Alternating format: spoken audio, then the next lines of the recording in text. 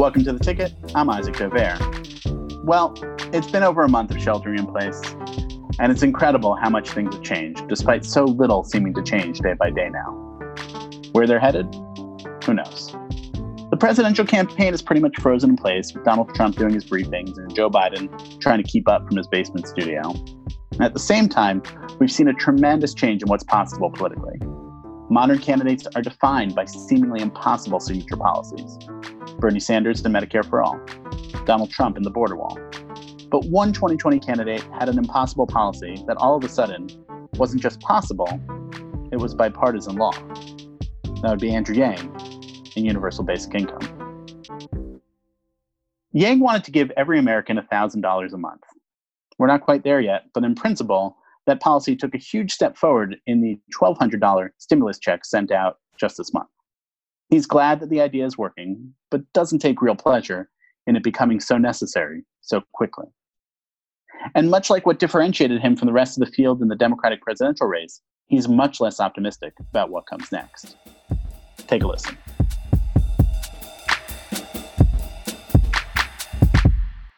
The last time that you and I sat down was 6 weeks ago. It feels like maybe 1,000 years ago. We were in Keene, New Hampshire, when you were in the process of realizing that you were going to drop out.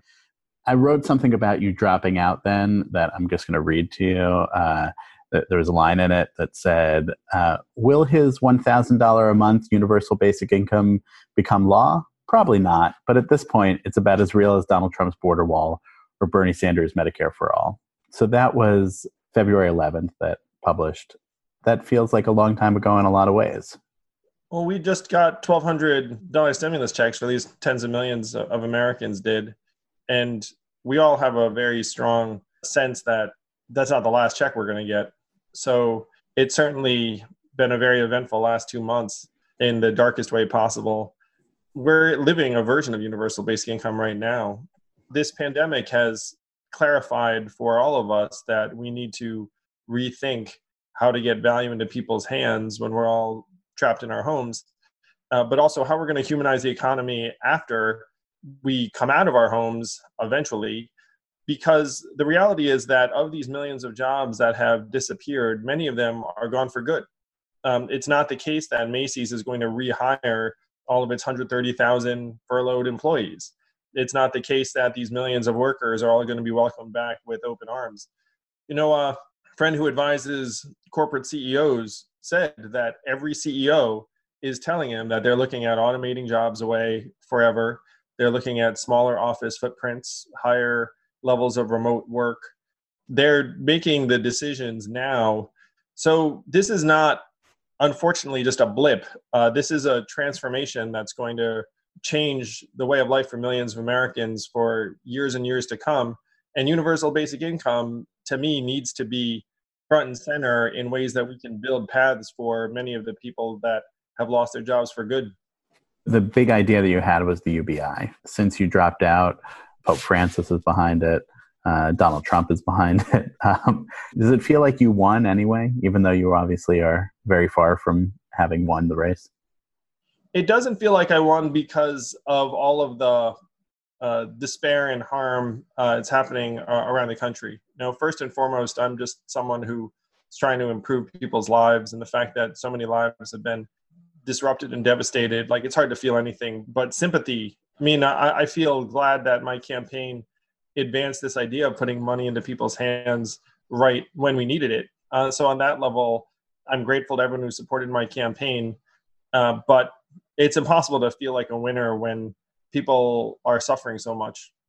To me, we need to adopt it in full, which is to say, at a minimum, look, for every month you're in quarantine, you get this money. And we should look at doing it in perpetuity going forward, given the level of economic disruption. Because if you look at the industries that have been upended, I mean, it's not just the obvious ones. Everyone's gotten kicked to the curb. So we need to try and rebuild our economy and society on the way out. It's clear to me that we need a Marshall Plan scale initiative to rebuild the country. And that's what I'll be pushing Joe on. And that's what I hope to be a part of. imagining that this situation is like a rubber band where we're going to snap back to normal is just not realistic. The future that you had sketched out on the campaign trail was one where automation was becoming more and more part of our lives, and that you talk about truck drivers and all those jobs being lost, and thinking about what happens to not only the truck drivers' jobs, but all the other jobs that are connected to them, or self-checkout, or whatever it would be. I'm wondering, when you were thinking about the future, you were not ever talking about a pandemic and this kind of change to the world and the economy. Are there things that this situation has opened up to you that you didn't realize where things were in the country or in society before, and now you can see them a little bit more clearly? Unfortunately, this pandemic is accelerating many of the trends I was deeply concerned about, where we're experiencing 10 years worth of transformation of our economy in 10 weeks. Because if you're a transportation company or a grocery store, you're scaling up your investments in robots and technology because they don't get sick. Right. And you can just send them in. And at this point, there's even a consumer preference for not dealing with a person. There has been this, in my opinion, somewhat misplaced point of view that's like, oh, people want to deal with people. People don't want to deal with robots or machines or self-driving cars or self-driving trucks. And now all of that's out the window. Yeah. So to me, what I was concerned about is coming true before my eyes in a compressed time frame. And that's very, very concerning. So your thought coming off of the campaign before coronavirus was part of our lives was to do a sort of pilot program on UBI to raise money and then pick a couple of people. Did you have a number that you had picked of the number of people you'd pilot with, and then essentially do UBI for them and see what happened, right? And now we're all living a giant trial. We're living a giant trial, but it's also what happened is that you, instead of doing $1,000 a month, you shifted to a much more immediate and much smaller injections of money to people. Whether sometimes it's like $20 even, it can be enough to make a difference in a person's life at this point. That's exactly right. We raised several $1 million with a plan of running universal basic income trials in various communities and then tracking results, which we are still hoping to do and planning to do. But in this context, we pivoted to just giving money to people who needed it in a form of economic relief. Our first big grants were $1,000 to 1,000 families in the Bronx that were identified as struggling economically through an organization, their Neighborhood Trust, which was a financial counseling org to the working poor in the Bronx. So then we had a very high level of confidence that not only would they get the money, they would also get a financial counseling session on top of it. Not just a blank check. Yeah, so that was the first move. And then we started giving micro grants, initially between $250 and $500 to people, but then we were overwhelmed by the demand, where I think right now we're up to around 30,000 plus requests, which if you do the math on that, would be $15 million if we were to give them each $500. And we didn't have $15 million. We're still trying to raise money. But we just started giving out $20 and sending nice messages saying, like, look, we can't do everything we want, but here's $20. And we started doing that in part because when we did that a little bit, people expressed just how grateful they were that anyone actually is trying to help them. Like, that, like, there's such a sense of isolation and hopelessness and despair among many Americans right now that even just getting $20 via PayPal and like, you'll be all right and we care about you, actually seem to really help people in a very meaningful way. So we've been now giving between $20 and $500 depending upon our resources. So I'm all about championing universal basic income. Everyone knows that. But we're in the midst of a crisis right now, and the best thing we can do is just help people get through it. So that's what my organization shifted towards for the duration of this crisis. The messages we are getting are overwhelming. There's just so much despair and trauma and economic insecurity and a very bleak sense of the future or unclear sense of the future. And it's very hard to navigate that level of uncertainty.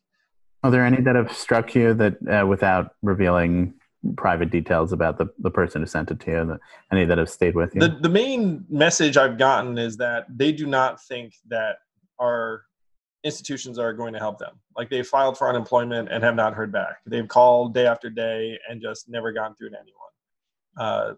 They've filed for a refund, but it went to their preparer and they don't know what's going on, or it got sent to an old address.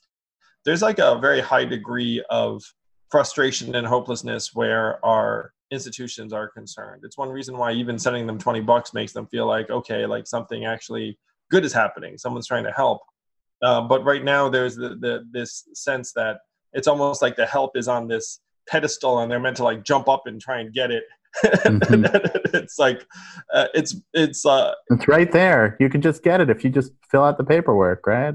yeah, there's that. It's like, if you just call the state unemployment office, they'll get to you. And it's like, oh, it turns out that no one picks up, or you're number 1 million in line, or you just call every day. Like that's a very consistent theme to the messages we're getting. Another one is healthcare, where people don't know what to do. They are uninsured. They're having a health problem. They don't really want to go to the hospital because they're afraid that the hospital's overrun by COVID-19 patients. I'd say those are two of the very consistent messages we get. Another issue that you've been dealing with, and sort of a weird segue here, but there's so much to talk about, is the question about bias against Asian Americans, racism against Asian Americans. And you've been drawn into that debate. You've kind of put yourself into that debate. You riled some people up by your take on what the sort of approach for Asian Americans at this moment should be. Can you just walk through your thinking of what it is? I'm pretty sure that the vast majority of Asian Americans have experienced some level of elevated mistrust, suspicion, even hostility and aggression over the last number of days, because millions of Americans' lives have been upended, in some cases worse. And then they see someone of Asian descent and they associate them with this virus. And of course, it's made much, much worse by the fact that President Trump called it the China virus. And a lot of people looking up being like, what's wrong with calling it the China virus? That's where it's from. And then you see someone with an Asian looking face and you think, oh, like, I mean, there are reports of hundreds of assaults, stabbings, beatings. A friend's kids said they were called the China virus at school before their school shut down. So this is a massive problem that's being experienced by Asian Americans around the country every day.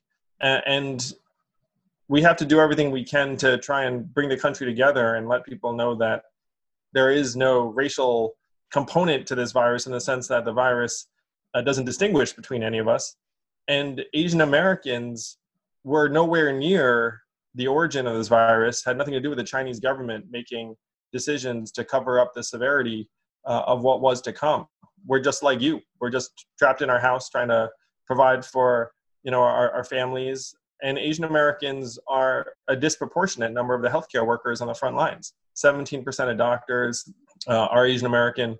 And one, I'm a numbers guy. Everyone knows that. The proportion of Asian Americans that are using the crisis text line went from 5%, which is about what we are the population pre-crisis, to 13% in the midst of the crisis. So up 2.5 times as a proportion of the US population. And that to me says it all. I mean, that Asian Americans are so distressed and afraid and anxious that they are seeking help at 2.5 times the level of the population. For people who want to defeat Donald Trump in the fall, and I'm obviously one of them, this is a crucial issue because he's trying to escape his own incompetent handling of the virus by framing it as a foreign effort and racializing it. Like, if you call it the China virus, then it's like US versus China, Donald Trump standing up for the US. It's not that he completely mishandled a phenomenon that experts have been warning about for years and disregarded healthcare experts and advisors. It's that it's like this Chinese attack. And so that's a framing that he's going to rely upon very heavily going into the fall.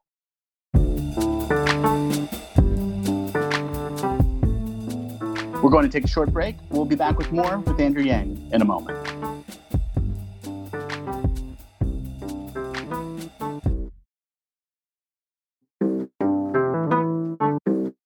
You had a tweet the other day that said you're worried about the way that the pandemic will stifle entrepreneurship. I'm deeply concerned about entrepreneurship being stifled for a generation. I was concerned about this pre-crisis because if you look at the rates of business formation among young people, they plummeted to a multi-decade low for years. And then you have this crisis which destroyed hundreds of thousands of small businesses. So if you were an entrepreneur over this past number of years, you're getting pummeled right now. And then if you imagine the environment afterwards, one of the things I said during the campaign was that we talk about how the internet is great for entrepreneurship. It is not. It is great for subsistence labor. And that if you rewind a couple generations, what businesses would people start? Maybe a flower shop, maybe a hardware store, maybe a sporting goods store. And then all of those things got demolished by a combination of big box retail and the internet, where starting a flower shop makes much less sense if you can just order flowers from the internet. That is accelerating, where if you come out of this crisis and say, okay, like young person, start a business.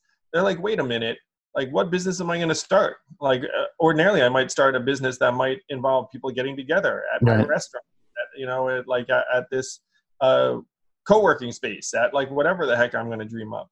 But now those opportunities are lower and my appetite for risk is lower. Everyone's appetite for risk is lower. This is something I'm deeply afraid of. And we've already started to see it, where you have these press stories about how entrepreneurship is doing great because you have Airbnb and Uber and these billion-dollar unicorns.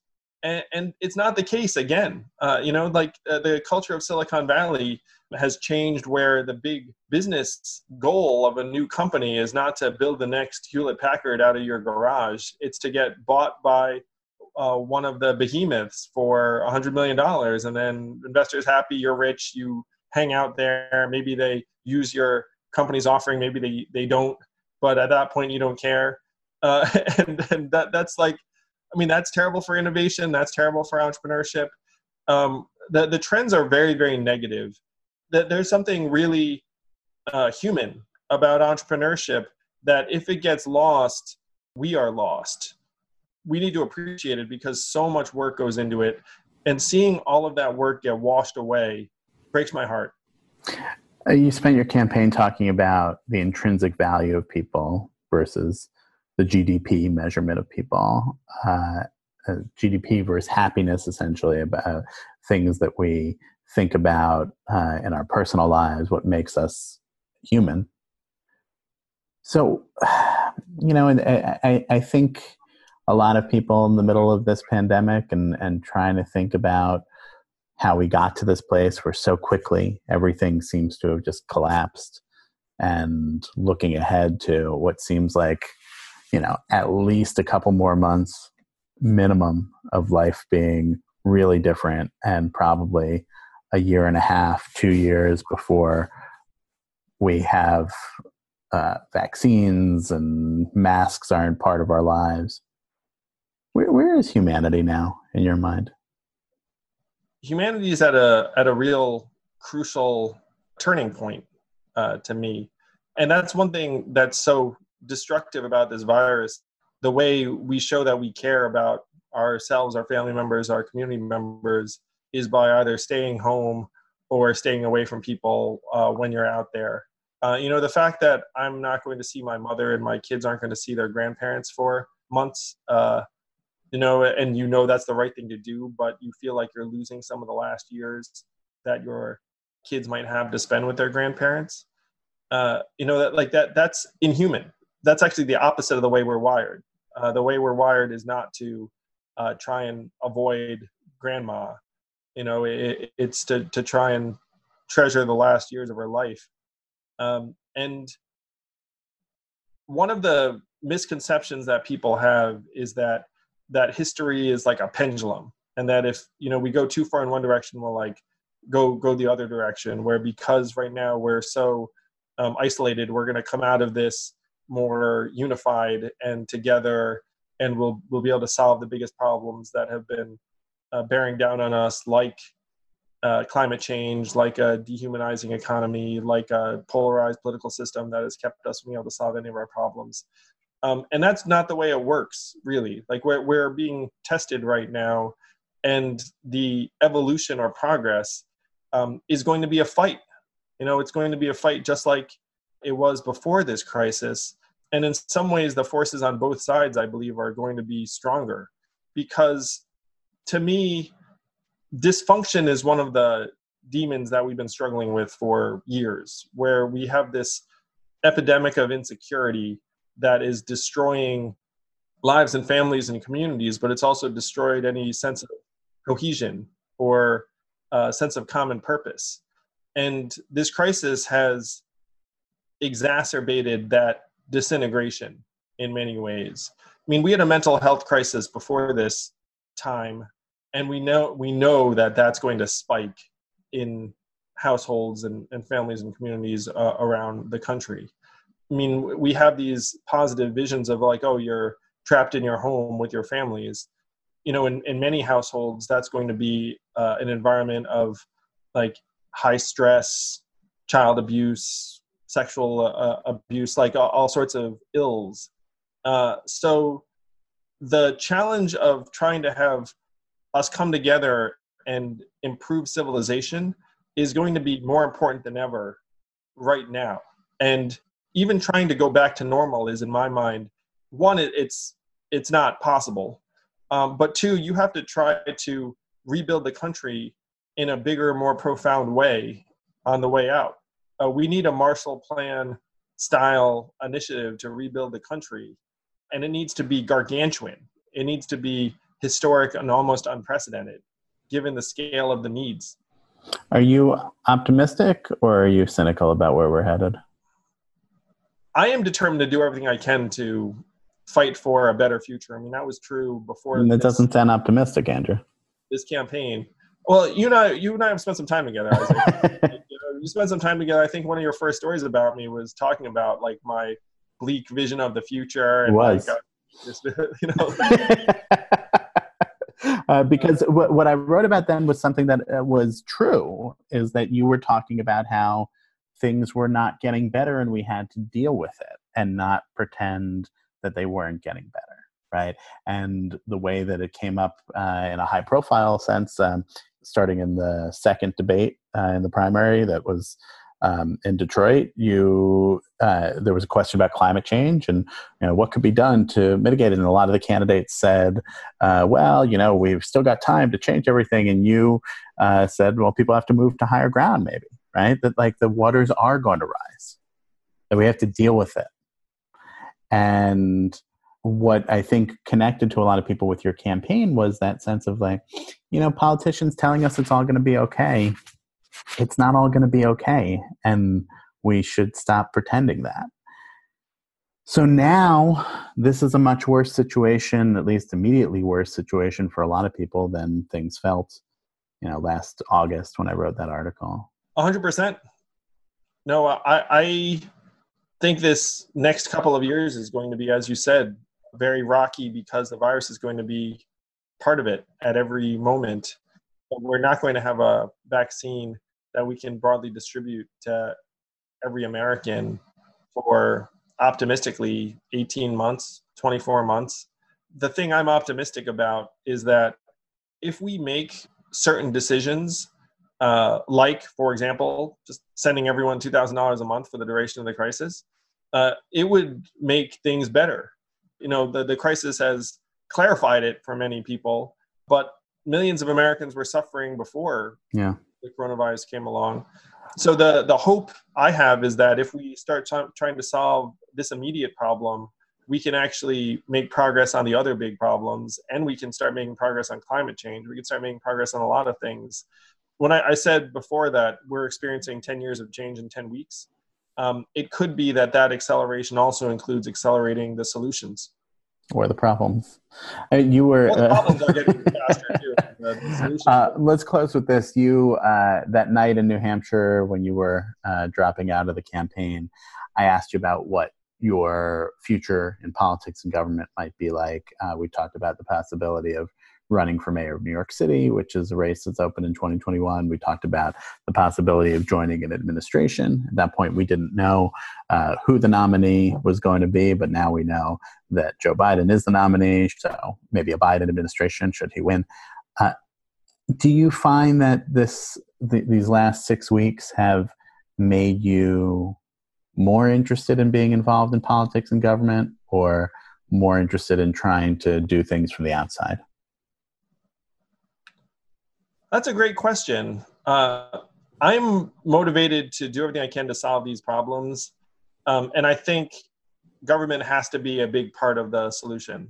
You don't have the right level of resources in philanthropy or other parts of the economy without government being involved. So my thinking on that hasn't changed, in the sense that if you want to be a part of the solution, the reality is that government's going to be a bigger part of our economy and our society moving forward than it has been at any point in our lives.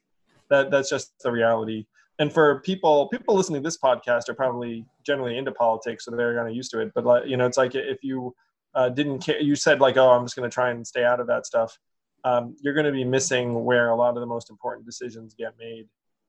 So I hope. But you were talking about how you need to give those $20 checks or PayPal infusions because people aren't getting what they need out of government. So does that make you think that your better use is inside or outside? Well, this is the great challenge, Isaac, is that does government have massive problems? Yes, it does. Is government necessary to solve the problems we're dealing with right now? Yes, it is. And, both those things are true. So it's very difficult. It's the frustration that many Americans have. And if you looked up over this past number of months or years and just threw up your hands and said, I don't want to deal with politics. Like, this stuff just depresses me. It's exhausting. Like, I would look at you and be like, yeah, that's a very rational, approach. So I'm prepared to do everything I can to try and move the solutions across the finish line.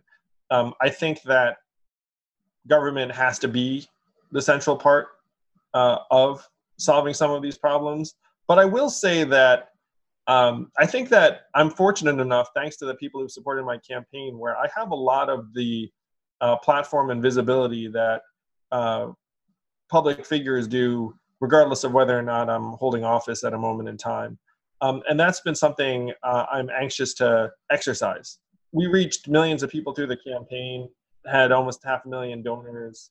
Many of them are more enthusiastic than ever about our vision for the country. So I think that there are ways we can move the vision forward, either inside or outside of government. For someone who is proud of being a non-politician, that was a very politician-type answer of not committing one way or the other. I'm learning, Isaac. I'm kidding. I never learned. All right. I'm going to let you get back to all the rest of the stuff that you have, your exciting schedule in quarantine. Andrew Yang, thanks for being here on The Ticket. Thank you. Stay safe, Isaac. That'll do it for this week of The Ticket, Politics from the Atlantic. Thanks to Kevin Townsend for producing and editing this episode, and to Catherine Wells, the executive producer for Atlantic Podcasts. Our theme music is by Breakmaster Cylinder. For articles and transcripts of the episodes, go to theatlantic.com/The Ticket. Thanks for listening, stay safe, and catch you next week.